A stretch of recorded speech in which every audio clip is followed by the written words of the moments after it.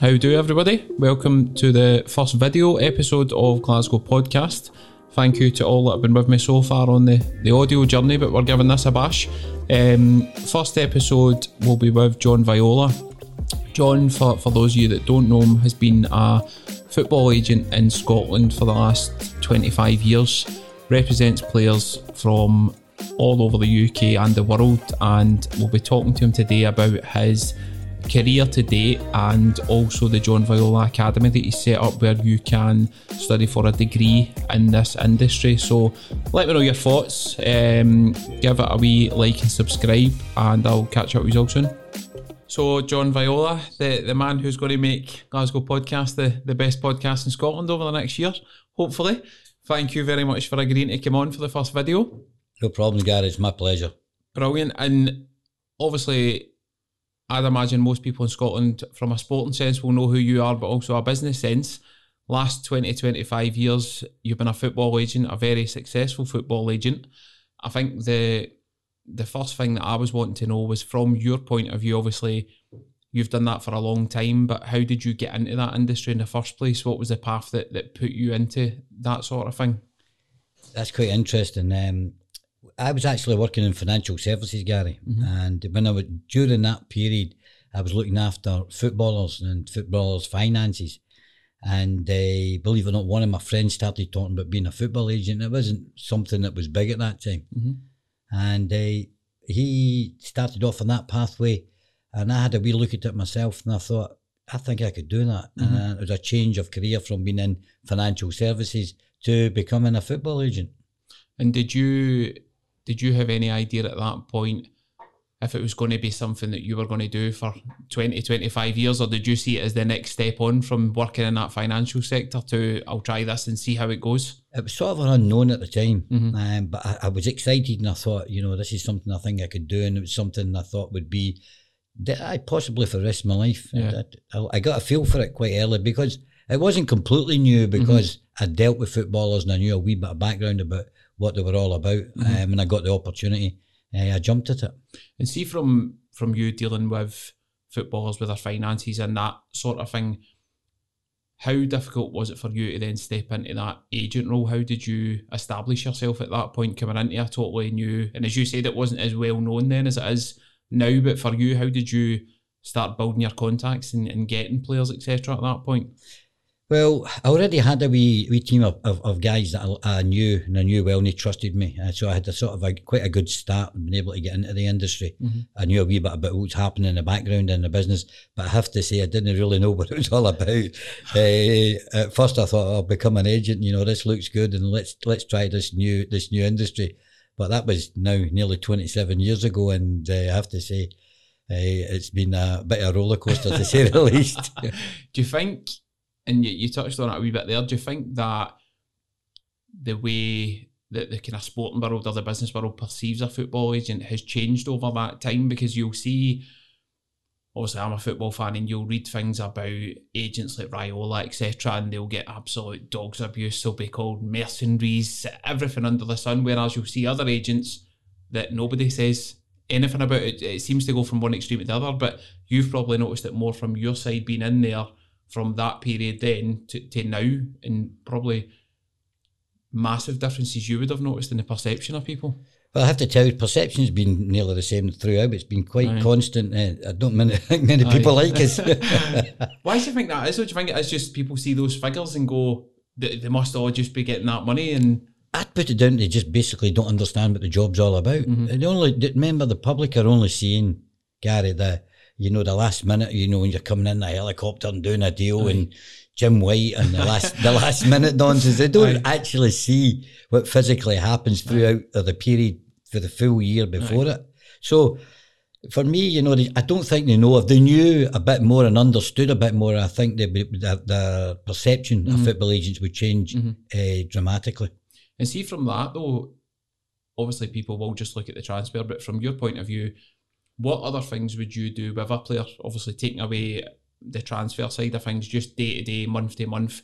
What is that relationship like? What kind of stuff are you doing for your customers? Well, somebody once said to us, how could you actually say put in a couple of words about what your job really is. And I heard another agent saying we're just glorified babysitters, and I quite liked that myself. No, look, for us, we try and help the players to take their mind off anything that's out with the pitch. All we want them to do is be fit, eat correctly, do their business on the pitch, and we'll do everything off the pitch. And for that could be anything from help them arrange house, help them arrange their mortgages.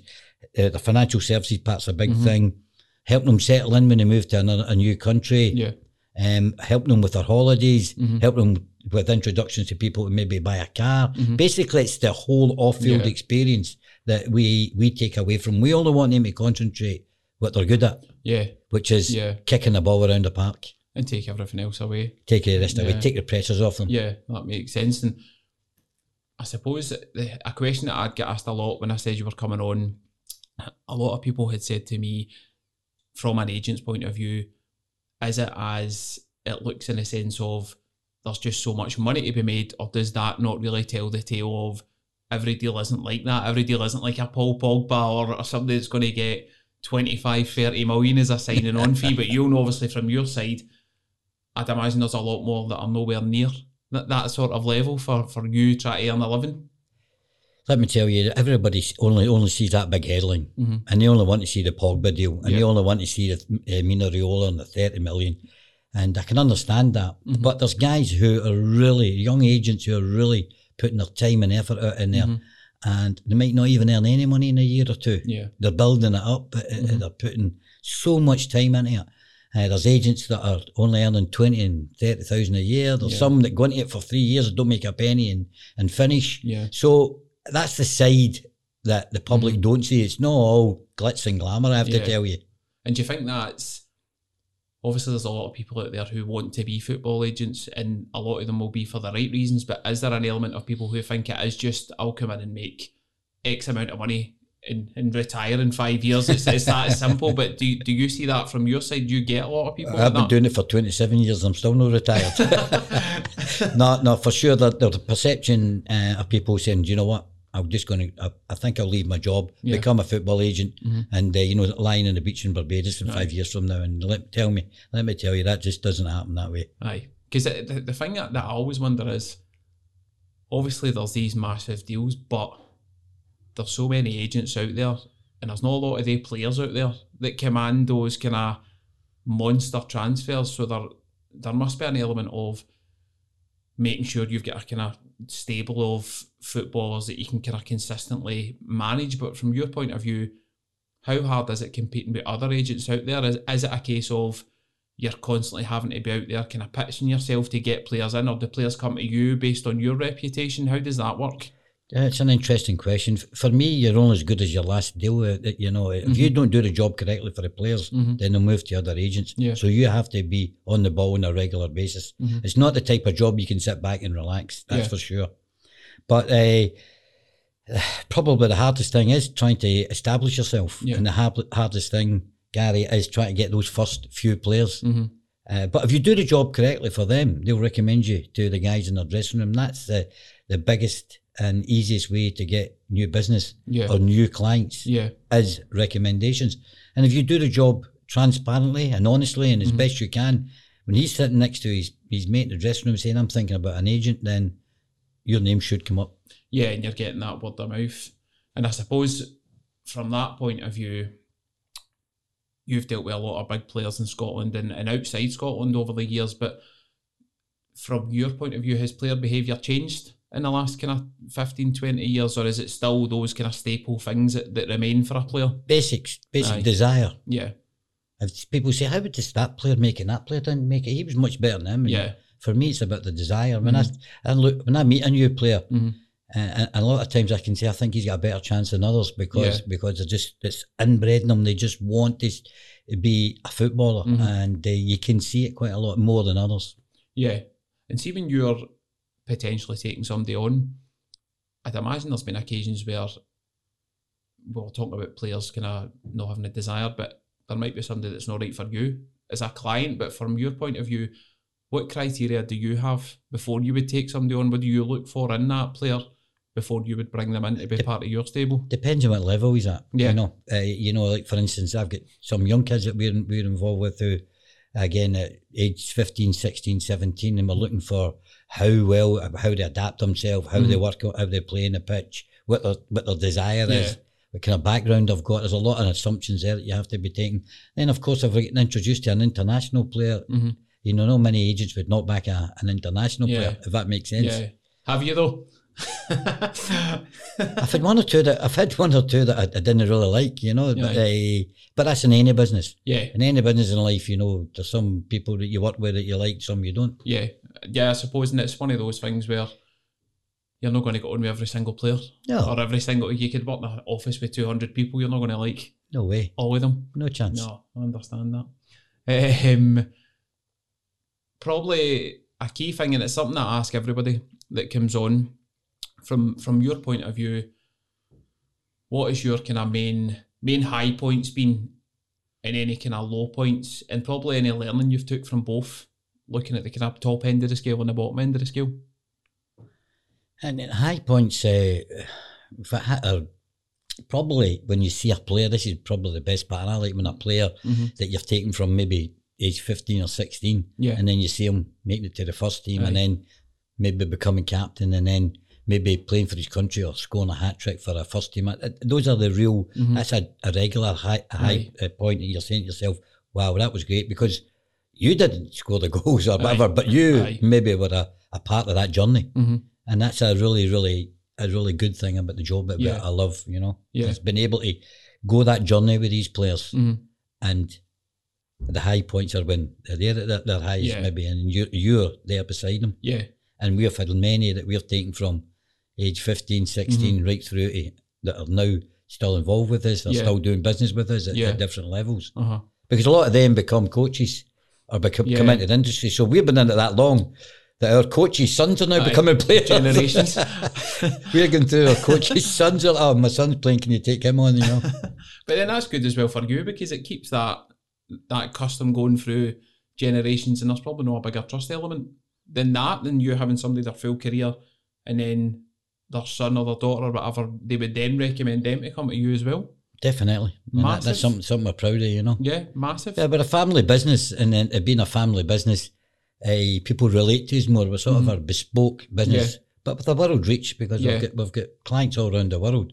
So people, I think, buy into that, a genuine situation of being a family business. Definitely, 100%. And the part that nobody likes, the kind of low points, or is there any kind of setbacks that you had that made you kind of not doubt what you were doing, but made you kind of think, is this the right industry I'm in, or is this for me, basically? But it could be anything. Nah, I've had many a situation where you're thinking to yourself, what happened there, you know? This is the type of industry where you get more knockbacks than you get results, let me tell you. It's a numbers game. And you might have a player who you take to 20 clubs and nothing's happening, and then the 21st club take the player. There's many occasions where you're working with a player all around the world, and you spent all that time, effort, and money, and he doesn't get to the heights that you thought he would. So there's a lot of rejection in the business, and that's why so many people don't make it. But low points, I've had lots of low points in the industry.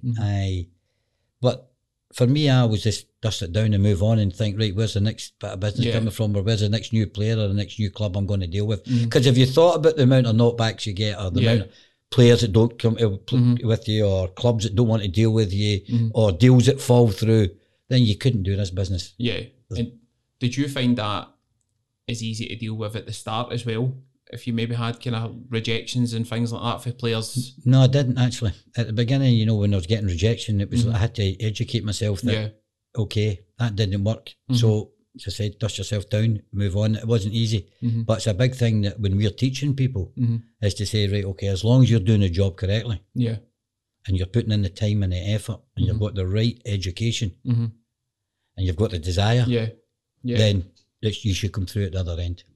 And that kind of leads us into part of what you're doing just now as well. So you've got the John Viola Academy. Yeah. So for anyone, and actually I've had people, as soon as I said you were coming on, I had loads of people like asking about his course. want to find out a wee bit more about it. So from yourself directly, for anybody who's maybe thinking about it or is maybe looking into that industry as a potential career, what would you say the course would do for them? What kind of base would it provide? That's an interesting question, because I get asked it regularly, because it's something that we started, and I say there's myself and my partner Phil, who happens to be my nephew, and my son works with us, and my cousins. I say we're a family business, all agents. And what happened was, about nearly 5 years ago, the FIFA regulation rules changed about becoming a football agent. And when I started, way back nearly 27 years ago, you had to give FIFA £100,000 bond just to become an agent. Jeez. And look, £100,000 27 years ago, I'm still trying to work out where I got it from. I know that I borrowed money from my family. I sold a flat, I sold a car, I borrowed money for a couple of friends, because I thought, wait a minute, this can work. But they gave you it back after 5 years, as long as you didn't do anything wrong. So they've changed all these rules. There was tests, changed them all. You had to get a test with your local football association. So they scrapped all the rules. And basically says, right, it's for free for all. Who wants to become an agent? So the whole world wants to become an agent. But they've not got the knowledge. And they just don't understand what the job's all about. And so many people are saying, well, I want to be an agent. Tell me about it. How do you do it? I said, why don't we write a wee course? And we actually wrote it for a bit of fun at first. You know, we sat down and wrote, right, what's this job all about? You know, how do you recruit players? You know, how do you deal with clubs? You know, how do you identify a player?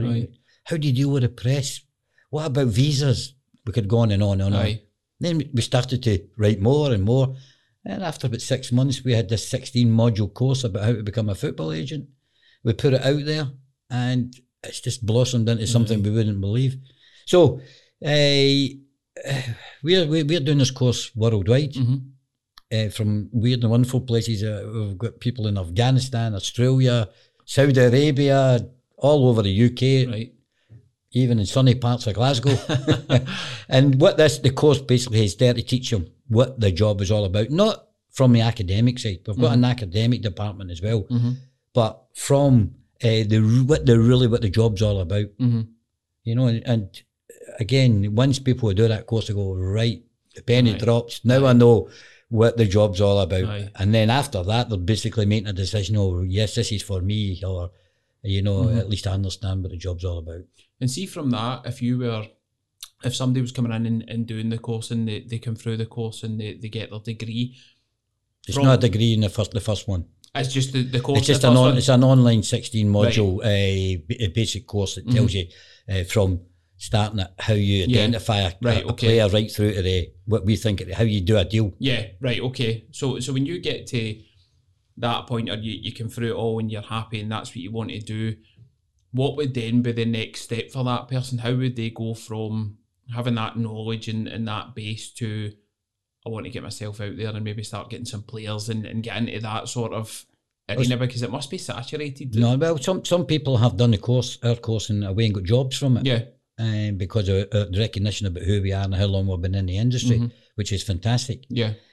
But we don't say to people, you know, do a 16-module course and you're signing up by Cristiano Ronaldo. that ain't happening. You know, this is a very difficult job, and it's not a get-rich-quick scheme. So basically the course gives you the fundamental base about how to become an agent. And then from then on in, we have two areas that we teach, and we continued professional development by mentoring them. And then we have a mentoring system. Like for instance, tomorrow we have an 8-week mentoring program. It goes on once a week, where we teach people online live how to do the job. And we also have private mentoring. And then we have an educational side, where we're the first people in the world and the only people to write a master's degree and an MBA with a professor called Professor Vincent English from Cambridge University. And that's been going now for about 18 months, and we're extremely proud of that. So we've got the whole package of it to try to teach people how to become a football agent. And as I say, it started off with a wee, you know, like mum will write a few things about being an agent, and we've got thousands of students all over the world. It's went absolutely crazy. I suppose, but it then goes back to that, when you're younger and you are going down the kind of, you always start off wanting to be a football player, then maybe a football manager, but then you get to the other points, you're like, oh, maybe I could be an agent. But that course is your perfect scenario, because it then probably gives people a reality check as well of it isn't as easy as going and getting a Ronaldo and you've got 2 clients and that's you can sit on the beach for the rest of your year. It's obviously the other logistics of going behind finding a player and all these different things. So I'm not surprised there's been a massive turnout. Even that, I only put it up the other day and I must have got about 20 posts of people saying, "No, I'm interested in that course." And I haven't put the website or anything on it. I just put John Violas coming on the podcast. So there must be people that are just everywhere that are keen to go and do it. But it's good that they can go and get that grounding, and it's not here's just one course to go and look at. It's a full-on development, as you say. It's a continuous programme. It's a pathway. You know, there are some other courses that some people have followed our lead and said, well, I'd like to. They've wrote courses as well. But we pride ourselves in taking people from the cradle, like to the grave, if you like, in terms of being a football agent, right from here to here. Right. And we've done it, and we're proud that they've done it. And there's guys that we're taking who are doing business in the Premier League, who came and said, right, I want to be a football agent. How take me in a course, and from the course are now doing business in the Premier League, and that's something that we're extremely proud of. Right.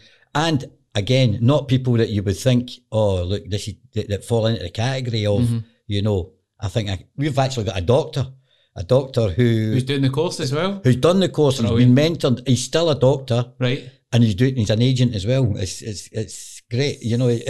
He's helping people with the COVID situation, and then he's phoning us at night saying, "Oh, I've just seen a great young player.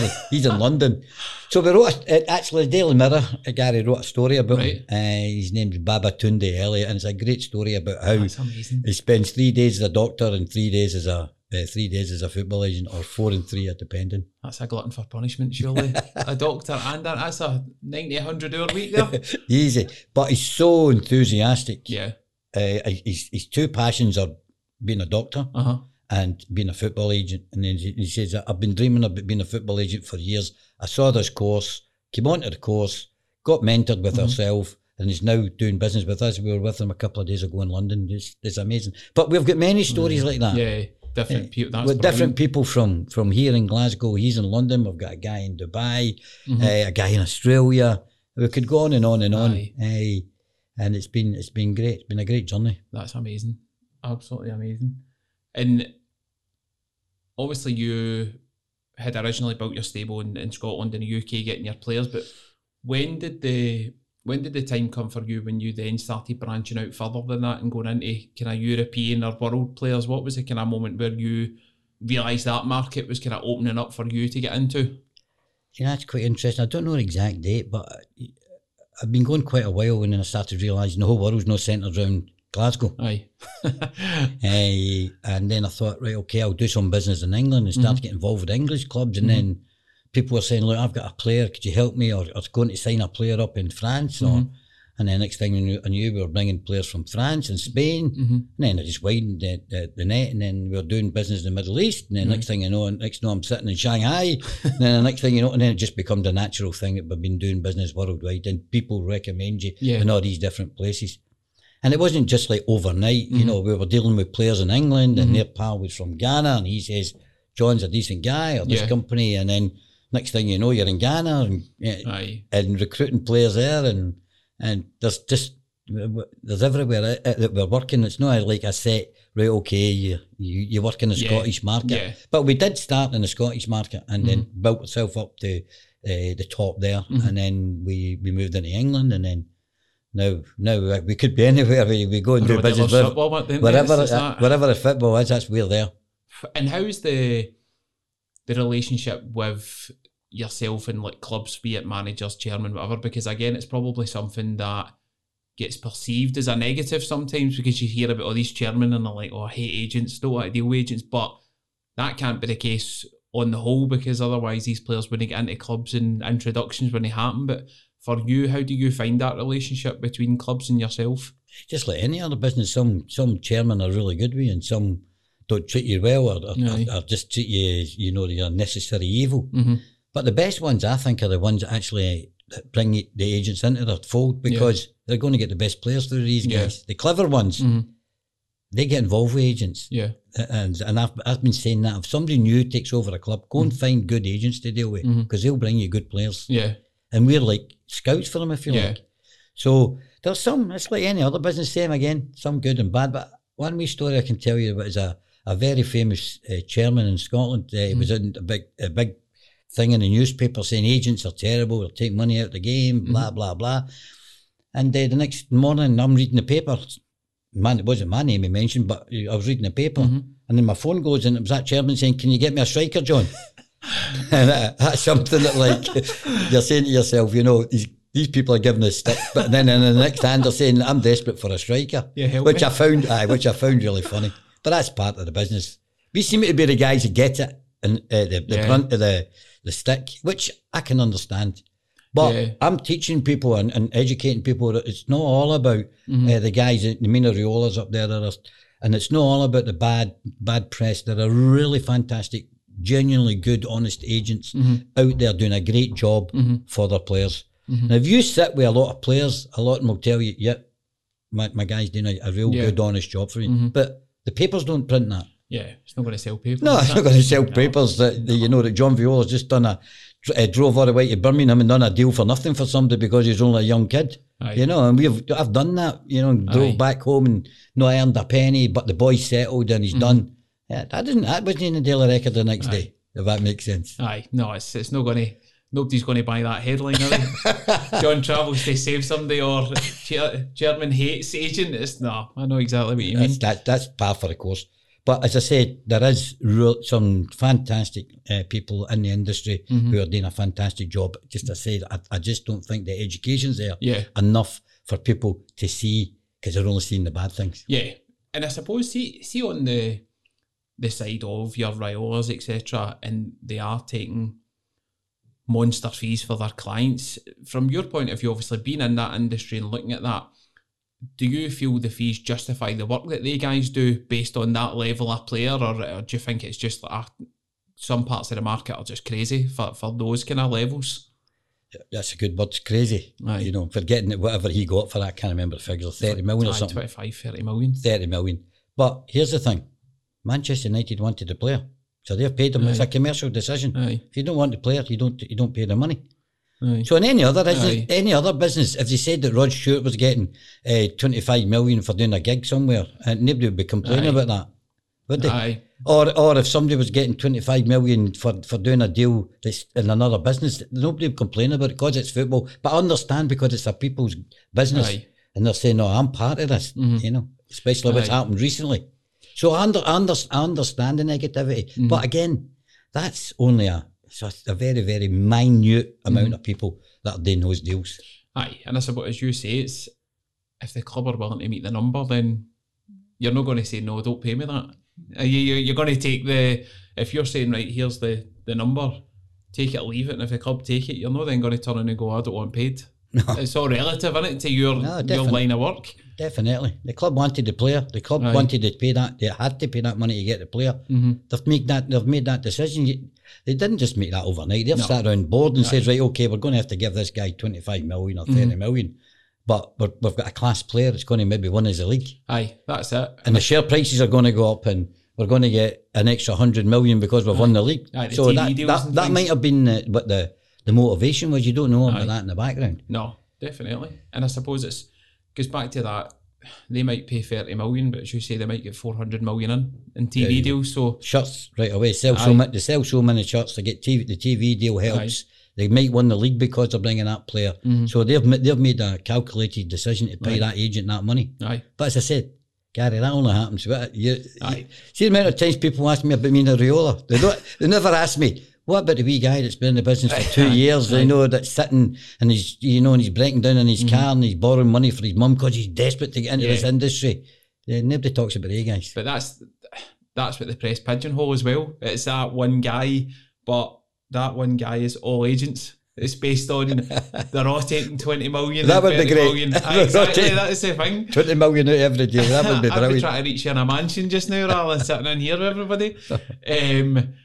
Something else that someone had sent in was, obviously you must get a lot of players wanting to be represented by you, and you'll get the issue of a player might not be good enough, or you'll know yourself, I don't think you're going to hit the heights, but Is that a conversation from your point of view that gets any easier over time, or is it always a difficult chat between you and a potential player to kind of break that to them? It's not really, because there's a level for every player, for every agent. Yeah.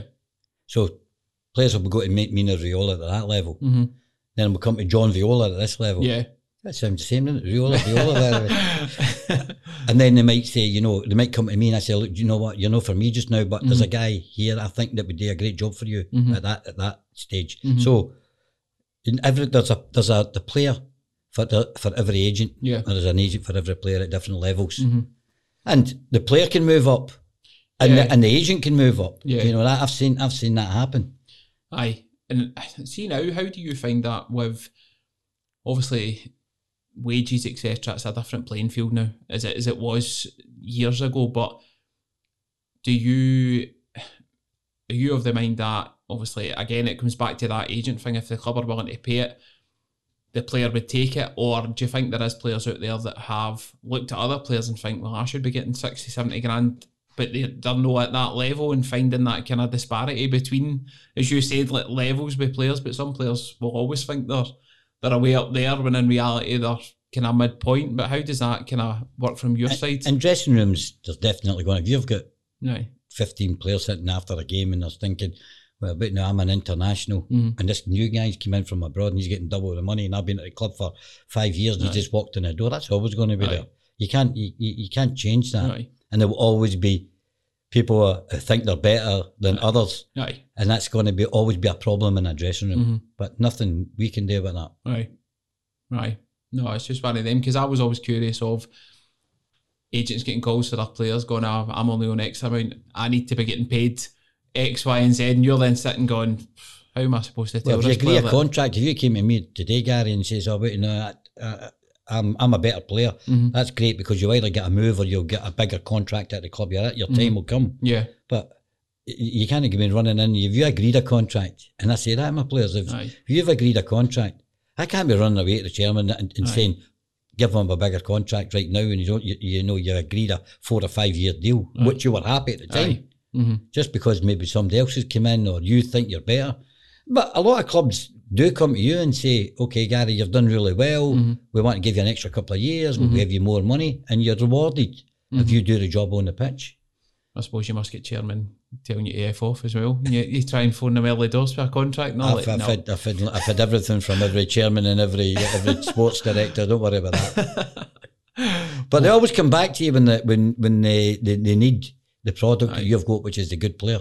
Well, that's the thing, is you said it yourself with the press report. As much as they will say agents don't need them, blah blah blah, as soon as they need a player, who else are they going to phone? But they'll come back to you going, no, I need a striker, I need a midfielder, what can you do for me? And you're expected to just go, alright, okay, no worries, bearing in mind the last conversation we had, but I'll get that sorted out for you. But as a business, I don't get worried or concerned about the criticism, because I know what the job's all about. I know that some chairman will come to you and give you a wee bit of stick, and I've had that before. You very rarely get praise from them because they're scared to praise agents. But privately they do. Privately they'll do that. That's a great job you've done, John. You've brought us a great player. We're really happy. We're all happy with the contract. Let's move forward and make the club go forward. You're part of it because you're welcome here because you brought a great player. So, privately a lot of them really, look after you and say, right, okay, I'm happy to have you in my club. So for me, that's the part you don't see as well. But it's difficult for a chairman to come out and say, oh, John's brought us a player. He's a great guy, by the way, because we're all bad guys. I suppose in your line of work as well, there'll be chairmen who'll be of rival clubs, and you might be making deals to go to that other club, and that chairman's going to be sitting going, well, that's going to affect my team here. And it's that whole, I can't be seen to be saying, oh, John's brilliant, he's just signed 2 brilliant players for X, Y and Z, that's just cost us a league title. Especially in this city. Aye, God, can't escape it here. Well, and here, when I'm doing business, or I've been, especially in the past with both the big clubs, it's managing. It's managing that situation. Have you found that situation easy to manage over the years, or has there been points where it's been a bit of a nightmare? I wouldn't use the word nightmare. You know, as I say, it has to be managed. You know, sometimes if you've got a really good player and both the clubs want the player, then, and that's happened more than one occasion, then you have to judge about what's right. But for me, it's not about me. It's not about what I'm interested in. Yeah. If Gary's got a choice of two clubs, Gary, who do you want to go and for what reason? You go and meet the two of them. Aye. You go and see the facilities. You go and meet the coach. You go and meet the chairman. Get a feel for the club. Yeah. You make a decision. I've never made a decision for a player ever.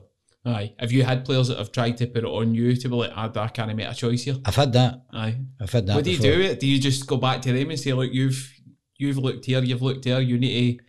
I've had a few times where they just can't do it. They go, look, can you make that decision? And then I have said, well, okay, in my opinion, this is the right place for you because it's right for the training, or it might be the coach. I think the coach is really good, or where they're coming to, the country they're coming to, or whatever it may be. So I have helped them make a decision, but only because they have asked. Yeah. Yeah. All the time, my main thing is always the person that comes first in this industry is a player. That's who I represent. Yeah. And for me, if he is talking to clubs, he makes a decision, no me. You'll get that feeling of dread if it's Celtic and Rangers and you're waiting on that question coming up. I don't know. Gonna you pick? Oh, I've had that before. I've had that before.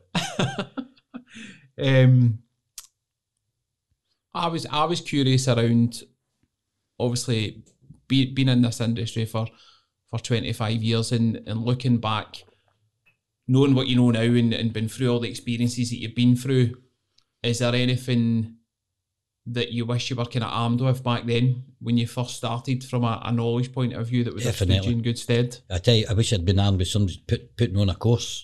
Aye. Because I was thrown in at the deep end. Aye. And I made a lot of mistakes. And we all still make mistakes, as long as you learn from them. So we're trying to teach the people in our course, coming back to that. I wish that was around then. Something like that. Aye. There was absolutely nothing. Zero. Up until years ago, until we started this. So we were thrown in at the deep end, you know, and you're in a situation of how do you recruit a player? Aye. No, there was no manual. Aye, you know, you had to go with it. And how do you identify a player? How do you speak to clubs? What do you say to them? You know, how do you come about? The fortunate thing is I had some transferable skills being in the financial services business, because I dealt with people and dealt with high flying people. So I sort of was quite comfortable dealing with chairman and whatever. But definitely, I wish we had something the way back then. I wouldn't have made so many mistakes that we made. Aye, there's plenty of them, I can tell you. As you say, but everybody's made them. And see at the starting point, was there anybody that you kind of looked up to in that world, or anybody that you kind of went to for advice in those early days on how you were kind of managing things or how to get the best out yourself? I tell you that there was one or two actual businessmen and chairmen that own clubs, and I used to speak to them for a wee bit of mentorship to say, well, look, how are you dealing with agents? What's the best way that you would want them approach you? Yep. How would you want a deal to be structured? And there was one or two people that I had a good affinity with and that helped me. And that was only through relationship building. Yeah, I had to build relationships with good people, and still dealing with a lot of these people. You know. Best bit of advice you've ever got for somebody? I love asking people that question. That's a great question, by the way. Don't listen to everything that footballers tell you, you know. That's why, no, seriously, like I said to me, don't listen, because they tell you that, you know, they're the fastest and the strongest and whatever. I remember a chairman saying to you know, I've had so many players in here in front of me, and if you listen to what you said, you would sign every single one of them. And I took from that, because players would come to you and say, oh, I'm this and I can do this and whatever, and you have to do your own homework to make sure all that's right. And I remember somebody telling me at the beginning, because at the beginning I was so excited to be an agent, I was signing up anybody. Oh, we guys in the park, and this guy that played for, you know, Drumchucky Rovers, and oh, hello, you're in my stable at the beginning. And then I quickly realised, wait, no, you know, it's quality you should be signing, and players will tell you. And I remember a chairman saying that to me, you know, don't listen to everything they tell you, because, and quite rightly, a lot of them are enthusiastic about what they do, and they want to break into becoming like either a professional player or play at the highest level. you still get that now with the old YouTube video, and you see a clip of somebody online and they look like a world beater for 2 minutes, and then you go to a game and you're like, that can't be the same guy. It's a totally different. But then you must get that as well. You must get videos sent to you from people going, oh, he's amazing, watch every this. day. Especially my son. My son's in Venezuela and he's amazing. My son's in Germany, he's just, my son's in Balanach and he's unbelievable. But we've got enough scouting network and enough people that we know, and there's enough platforms that you can actually see how good a player is. It's completely changed when I started. Yeah. Now if somebody gives me a player, I can go into 3 or 4 different platforms and have a look at them. And I'm not just talking about how good they are, how bad they are as well. There's different websites you can go into, and they do it, and they're amazing. And they're showing you full games. So I say, because in the past, maybe if somebody was sending you a video, it was only of them scoring great goals and or doing great tackles, whatever. But now there's full games where you can see their positioning and good, bad, and indifferent. And see, from that point of view, how much kind of due diligence do you do before you would take a player on? Like, how much homework would you do on them? Massive. We're in a situation, if someone comes to us, we take up references, we watch them through it, we speak to scouts, we speak to people in our country, we take a personal reference if we can. It's really important. What type of person they are. And then of course we look at all the videos. We've got a wee team that analyse, how much effort they put into a game. We analyse, their position in play. We analyse everything that's involved with becoming a footballer, and then we sit down and say, yep, he definitely looks like somebody you would have a go at. Love that. And I suppose it's not just ability now, it is, as you say, the whole personality of a player and how they are outside of football. And because I suppose if that full package isn't there, it still comes back to you as well. If that player's doing things off the pitch, or it just all falls, as you say, the agent gets the blame. Anyway, all the time. You must get the calls at 3 a.m. and 4 a.m. I got one last week, 25 past 4 a.m, and I thought, I knew as soon as a call, something had happened, But that's part and parcel of the business. That's the part that people don't tell you. You get a call at the middle of the night that something's happened and you're having to control it or whatever it may be. Nobody talks about them. No. Not about the agent having to get out of his bed. And do you ever get anything new that still surprises you, or are you just seen it all? Jesus. If we were here at 4 a.m, by the way, and we would need to get the video off, we'd need to turn the whole thing, and some of the crazy things that footballers have been up to, So that there was more questions from people that listen to the podcast, but another one that I wanted to ask just before we jump into them, I know we spoke about the course and the important stuff that contains, but for anyone, even if they get past that stage, they've done their courses, are ready to go out there, what kind of key bits of advice would you give to somebody making those starting blocks into becoming an agent from what you've experienced and how you've worked? One of the biggest things is that they have to be patient. It's not going to happen overnight. You said before, come in 5 years from now, you're lying on the beach. That ain't going to happen. They have to be patient. They have to be able to, for me, be able to identify a player. It's a very, very first thing. And it needs to be as big as quality as you can at the beginning. So at the very beginning, there's 2 main pillars that we talk about, is identifying and recruiting a player, and then be able to have relationships with clubs. You need those 2 when you're starting in the business. And if you can master those 2, that's you starting on the road to become an agent. Love that. I've got to ask, what was your first big deal? Like your first... It's funny. My first deal was and it was a bit of a wild situation, believe it or not. It was before I actually signed as an agent. And I took a player to Nottingham Forest. And I was dealing with Brian Clough. But it wasn't face to face. Brian Clough was on holiday. And I was dealing with his assistant, and he was on the phone and he gave me dog's abuse. Because the agents are like, what's an agent? You want an agent, son? You don't need agents. And then you need to speak to him, and then he came on the phone and he gave me a wee bit of verbal, and it was quite interesting. The deal got done, and that was a way back in, that was 1992, when the year the Premier League started. That was my first deal. Brian Clough as well. Brian Clough, what an opening that was. I wouldn't even have picked up the phone. Actually, to be fair, when they said that, I was dealing with an assistant manager, and he was really nice, and he was like, great, you're here to support the boy. The boy needs somebody because he's not got a clue. came from Scotland. It Aye. was a big, massive move. And he's saying, you know, that he was supporting it. Aye. He says, but I'm not so sure what Brian will say about this. So we get Brian on the phone, and as I said, to give me a bit of bollocking. It was what do you need agents for and all that shouting down the phone, but eventually we came to an agreement and we got it all sorted. I'd have been like that. Right, that's like a living legend, isn't it? At that point as well, It larger was than life. No, mega at the time. Again, I knew he wasn't coming to the meeting because I knew he was abroad. Aye. But I didn't think I'd get to actually speak to him. Aye. And when I did, it was so I've never met the man, but Aye. I spoke to him on the phone. Still get that fear factor over the phone, Phil. I tell you what, when I see him, when I see things, it brings back the memory flashes back. When I see something on the telly about him, the memory flashes back about him shouting about down the phone. Oh man, that would have probably ended most people as an agent. They'd be like, nah, I don't need this. Don't need this life at all. Loads of questions in for people, obviously. Football Daft City. People were like, oh, John Viola, that's X, Y and Z's agent. I want to know about X, Y and Z. And I'm like, right, I don't know how much of this he's going to be able to talk about, but I'll ask.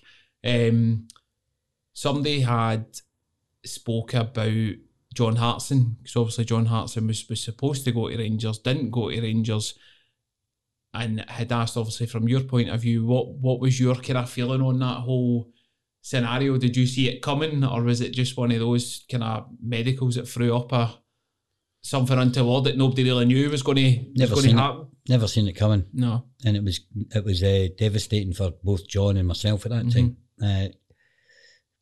Just he went for the medical and it didn't happen for him. But yet he went on to Celtic and had an unbelievable career at Celtic.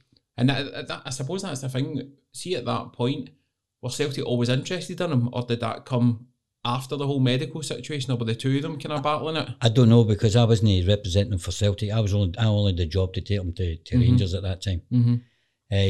But if you spoke to John Hartson, he'd probably be saying it was the best decision ever, because he's had an unbelievable time of it after it with Celtic. Aye, definitely. And it just shows you that you know that when it comes to medicals, that some people have got different opinions. You know, at that time they weren't happy with whatever it was that they saw, that they couldn't sign him.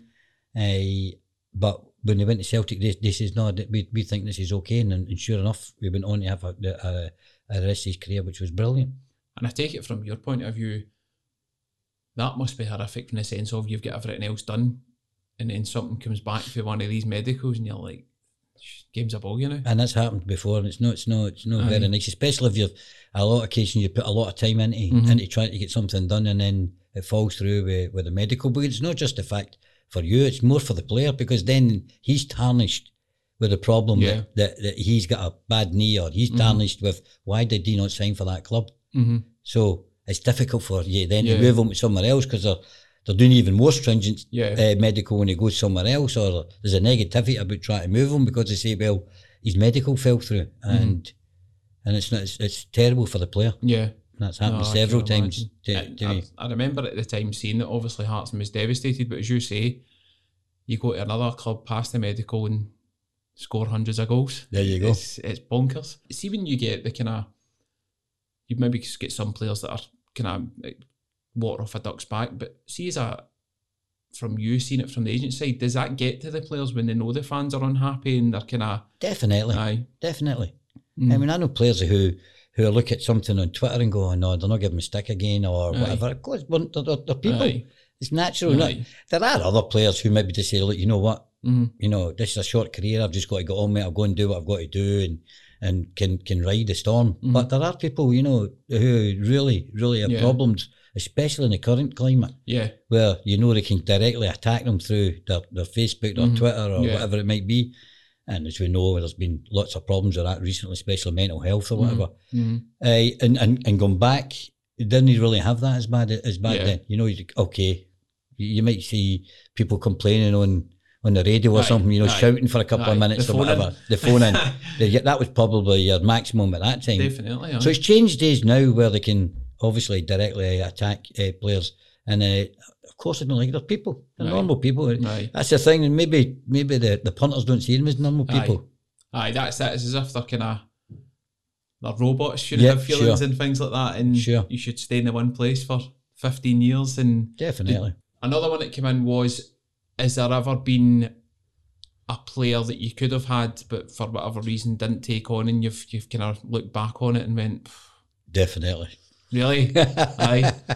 I was just talking about this the other day. I won't name the player, but I missed out on a player, and he ended up becoming a Scottish international, and then went to the Premier League and done extremely well. And I actually met him after. Right. I met him when he was at the top in the Premier League, and I made a laugh. He says, I came to your office and for some reason we didn't go through or whatever. Can't remember exactly what happened. Right. And it's one of the ones that I missed. It was my mistake more than his, you know. Aye. And we had a laugh about it. Does it bother you though? Like, does it bother you at the time and then you kind of move on? No, we can't do anything about it. Aye. You know, I made a mistake. Aye. And that's life. You just move on to the next one. Aye. But we have missed players. I know that we myself and Phil went to, believe it or not, it's a true story, went to Brazil and on a recruitment drive. Right. With a friend of ours. Mm-hmm. And we were in this office in Sao Paulo. Right. And the guy says, right, okay, I want you to bring all the Brazilians to the UK or Europe. That's what your job is. He says, and today we're bringing in 5 or 6 young Brazilians to talk to them, 16, 17. It's a true story, by the way.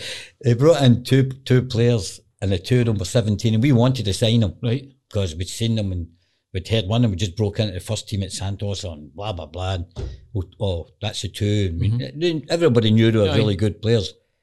Eventually, they signed with a local agent rather than us, because we thought they would deal with us because of the international status and the fact that we had access. And believe it or not, it was Robinho and Kaká, the 2 of them came into the office and went. So that's another one when we seen him, we go, wow, what happened there? And it was just till about 3 or 4 years later, and Phil says to me, remember these 2 boys? Aye. He says, that's the 2 boys that came into the office that day in Sao Paulo. I went, Jesus. But there you go. That's wild. So if you're asking, did we miss any? There you go. That's 2 no bad ones to miss. That's like 2 end of question, isn't it? Jeez. Kaká especially. Wow. And that's the thing, a lot of the South American ones, you see it and they've got like 5, 6 agents and all sorts of companies, and I remember the Tevez thing and there was all sorts of things behind that. But is that hard in some countries? Is there so many different areas and angles that players are involved with potentially? It's different in every region and every country. I know that, you know, it's really difficult to do business in China, for instance, Brazil, because there is so many agents attached to one player. Yeah. Every country is different in every different way when you're doing business. But for us, we normally bring in a partner abroad, a professional who knows the land, the lie of the land, because going into some countries and trying to do the business yourself is extremely difficult. Right. That's crazy. I can't get all that, Robinho. No, well, don't keep going on about it, Gary. Oh man, I'll try and get him on next week and talk about it. Robinho and Kaká. Do you remember, obviously, without naming names, if you don't want to name names, the biggest deal you've done? The biggest deal? I know I can name the biggest deal what I've done. I took a player called Christian Karembeu from Real Madrid to Middlesbrough. That was one of my biggest deals. That was my biggest deal, I think. How did that come about? I had a partner that I dealt with in France who used to look after Christian. Right. And he basically said to me, look, he's wanting out of Real Madrid and he wants to come to England and you've got the connections, and we took it from there. That's unreal. So, and I was with him just a couple of weeks ago. He's now the sporting director at Olympiacos. That's what he's doing now. So he's somebody that we've done business with, who's been into from then on. I went to the next part, and we're continuing to do business with him at Olympiacos, which is brilliant. Such a random move as well for Real Madrid to Teesside. Such a change in weather. But we got a funny story about that, because when I was just talking about this yesterday, actually, spoke about that deal for ages, but when he came off the plane to look to sign, myself and Brian Robson was the manager at the time, and the chief executive, can't remember his name, and we said, well, rather than taking them straight to the stadium, why don't we take them to a lovely quaint village near Teesside Airport called Jarm. Right. I don't know if you've heard it, but it's a lovely village. And when we got there, we were sitting down, it was having lunch, and we thought, well, why don't we order a wee drink here just to break the ice, you know? So we ordered a pint of Guinness. I'll never forget it, right? And so me, Brian, and another boy ordered a pint of Guinness, or half pints of Guinness. I think that's what it was. And then Christian didn't know what Guinness was, didn't drink, but he ordered one as well. Right. So they had he's having a wee drink and they're sipping away, and he finished it, and he turns to me and says, John, this drink here, is this like a nutrition herbal drink or something? Half pint of Guinness. And I was laughing my head off. To this day he still talks about, he doesn't drink, and he still talks to this day about how when he was going to sign for Middlesbrough, he's sitting having a half pint of Guinness for us, you know. He thought it was something, you know, like a nutritional drink or something. It was funny. A protein shake? A protein shake or something like that. But he knows now, but he was laughing about that. We were talking about it last time we seen him. But he signed for Middlesbrough and done extremely well. Aye, because that was the same time where kind of Alan Boxic and players right, like Boxic, that were that's coming right. in. Boxic signed the same time, exact same Middlesbrough. time. The Middlesbrough were paying massive money. That's right. The guy who owns it, there's a guy called Steve Gibson who's had the club for a long time. Mm-hmm. Oh, that's crazy. A lot of people were asking what your kind of thoughts are on the transfer windows, because again, it's something that's changed over time. But from your point of view, is it easier knowing that you've got 2 windows to get business done, or does it become a hindrance to you to try and get deals done because you've only got that small period of time? It's a hindrance for me. Right. I would rather have that you could do the business every week. Aye. It's restricted. Some people argue it's a bit restrictive of trade because, you know, they've stopped us doing business between certain windows. But what a lot of people don't realise is everybody only talks about the European market from June to August. Yeah. But there's windows open throughout the year. Mm-hmm. You know, you go to the MLS at a certain period, then you go to Russia to do business, then you go to the Far East, you can do business out with June to August. So if you've got it, if you know the business, and this is something we teach people, there are markets open throughout the whole year, so you can actually do business throughout the whole year if you're doing worldwide business. Yeah. So it goes back, I think it's only the fans that like the whole Sky transfer window, then everybody else seems to be like, get that away. But most clubs, if you speak to them, would rather have it that they could do business through. If you speak to them in general, you know them all, but most of them. Do you think that then leads to clubs paying over the odds because they've only got X amount of hours and they've got to get 3 or 4 players in, and then just start spending money? Right. Sometimes. Never fails to amaze me that why clubs have to wait to the last day. Aye.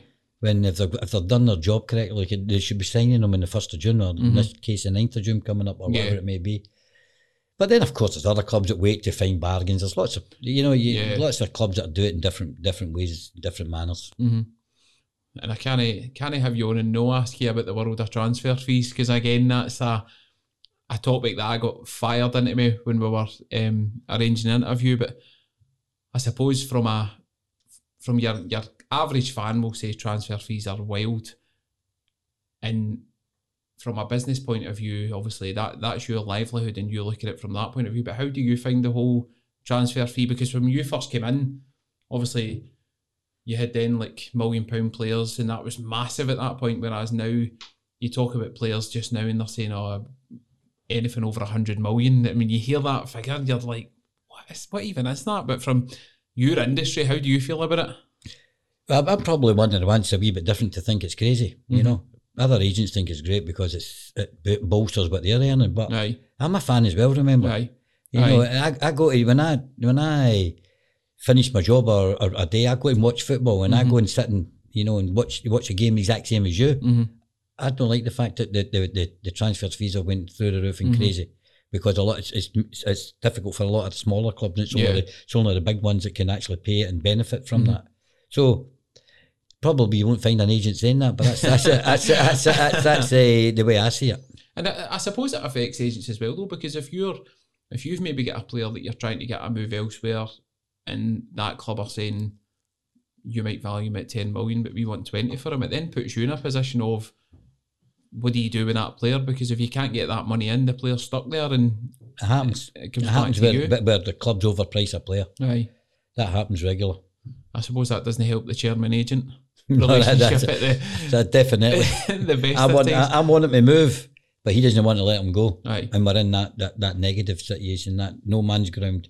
Aye. with that, do you know, I'd actually read an interview that you'd done and you were talking about the Lee McCulloch transfer, and that was the whole, because I remember that summer, because that went on for months and months and he was getting frozen out at Wigan and there was all sorts going on. But see, from your point of view, do you always think if we kind of tell the player to sit tight, this will happen, or is there points where you're sitting going, I don't know if this is going to No, you did get to a level where sometimes you said, you know what, we've tried every angle, it's not going to happen. Mm-hmm. We've had that more than once. Aye. But for me, I'm representing the player. If he wants to get to that club, it's my job to try my best to get him there if I can. Mm-hmm. That's the way I operate. The player comes first. If he says, take us to the last day, to the last hour, I'm picking up the phone and saying, look, you sure you still don't want to take him? Then that's what my job is. That's a test of air for you as well, isn't it? Because most of you're saying, do you want me to do something? And they're like, no, just wait and see. Well, that's part of the job. Right. There's a lot of things. Right. There's a lot of gamesmanship in the job as well, Gary. There's a lot of to and fro, and well, you see that part in the papers. Yeah. You know, that bit is probably the general public understand. Aye. So there's a lot of that going on behind the scenes. Aye. And that's the thing. Like the amazing thing about this interview, it's even just getting that insight of, you do pick up a paper and you might see a quote, but then the reality of it is far different from what you're reading. Like when you're saying about the chairman slaughtering agents, and then you're on the phone to him while you're reading that. I was reading the Daily Record. I'll never forget it. In fact, my secretary was there, bring me a coffee or something, and she didn't really know anything about football anyway, which was great. Right? But even she picked up on that. She says, is that not the guy that I've just put through to you that was that's getting everybody stick? So the point I'm making is that that's the part in the background that you don't see. That's amazing. Right, okay. So East End boy. Yes. From Easterhouse. Ballanocks, just down the road. That's right. Across the road. Have you not used to fight, you guys? No? I probably just used to run, to be fair. I suppose that the thing that a lot of people will ask, and the thing that you must get a lot, is how does a guy go from being from Easterhouse to becoming a successful agent, putting deals with Christian Karembeu through, working with Luis Figo, having a chance of signing Robinho and Kaká? How does that actually happen? And that's not to cause offence to anybody from that part of the world, because I'm for that part of the world, you're for that part of the world.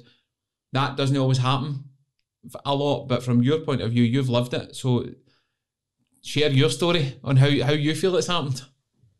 Well, one of the biggest things is, and I have to say, just pure hard work. And that's a massive thing, the effort I've put in from when I started in this, but not just starting in the football business. You know, I started in financial services before that. Mm-hmm. Even before that, believe it or not, I worked in building sites. Mm-hmm. I worked in a bar. Right. I worked in a community centre in Ballanloch, believe it or not. Brilliant. I'd done everything prior to getting into financial services, and then get into the agents business, and then seen the opportunity and worked really hard, done the job correctly, and met these wonderful people to do the business with them as my career progressed. But one of the things is that, Gary, if it doesn't matter where you come from, in my opinion, you know, if you put all that effort in, and if you've got the will and the desire, you can get to the levels. And if a wee guy for Easterhouse like me can make it, then I'm sure that the people that are either watching this podcast or listening to it can do it as well. 100%. And I think it's good for people in areas like that to hear stories of people who have came from there, absolutely grafted, and got themselves into a position where they can come on and talk about things like that. And it makes that dream a wee bit more accessible for people, because it's easy for somebody to come on that's kind of been there, done it, bought the t-shirt, but haven't really came from an area where they've had to graft and fight to get to even a starting block, never mind anything else. But from your point of view, I think it's good for people to hear that side of things too. It wasn't just, I came for here and I became an agent. There was a full career before then, and then you get into that point, because it then tells people who are maybe doing one of those jobs, doesn't it just end there? You could go and do whatever you want to do. You've just got to put the graft into to get it. A lot of hard work, but there's a lot of desire, and for me, it was always a desire to move on to different things. Aye. And as I say, going away back from leaving school in Easterhouse right to where we are today, there's been a full journey. Aye. And I've just small steps, moved up. But it has been a lot of time and effort and sacrifice. Aye. But these guys can do it, or these girls can do it if they put their mind to it. And that's one of the things that I'm passionate about our courses. And I give you a wee example. A boy from Weymouth, of all places, came on and said, I really have dreamt about becoming an agent. And he's only been doing it now just under 10 months. He's kept his job while he's doing this, while he's learning. I'm personally mentoring him. He's only 23. He's done 2 deals abroad. He's dealt with a guy in the Premier League, and he's signed up about 4 or 5 young players all around about his area. He's going to make it. And you know why? Because he's got the desire. And I could just tell on the phone, believe it or not, this is for me. I really want to try this. He'll be leaving his job shortly, and he'll be getting into the agent's business full time. So I want to let people understand that it's accessible now, and you can do it. It's not a pipe dream. It is something that you can get yourself into. And if it's not just through our course, I'm not just talking about our course. I'm talking about, don't think because you come from the East End of Glasgow or you're underprivileged situation that you can't make it as a football agent. You can. I'm living dream. Love that. Before we finish, obviously, for anybody wanting to get involved in the course, etc., where's the best place for them to go to register interest? We're on LinkedIn, Instagram, things like that as well. LinkedIn and Facebook, if anybody wants to contact us. Perfect. John, it's been brilliant. Amazing, mate. Pleasure. Thank you. Okay. Thanks. Cheers.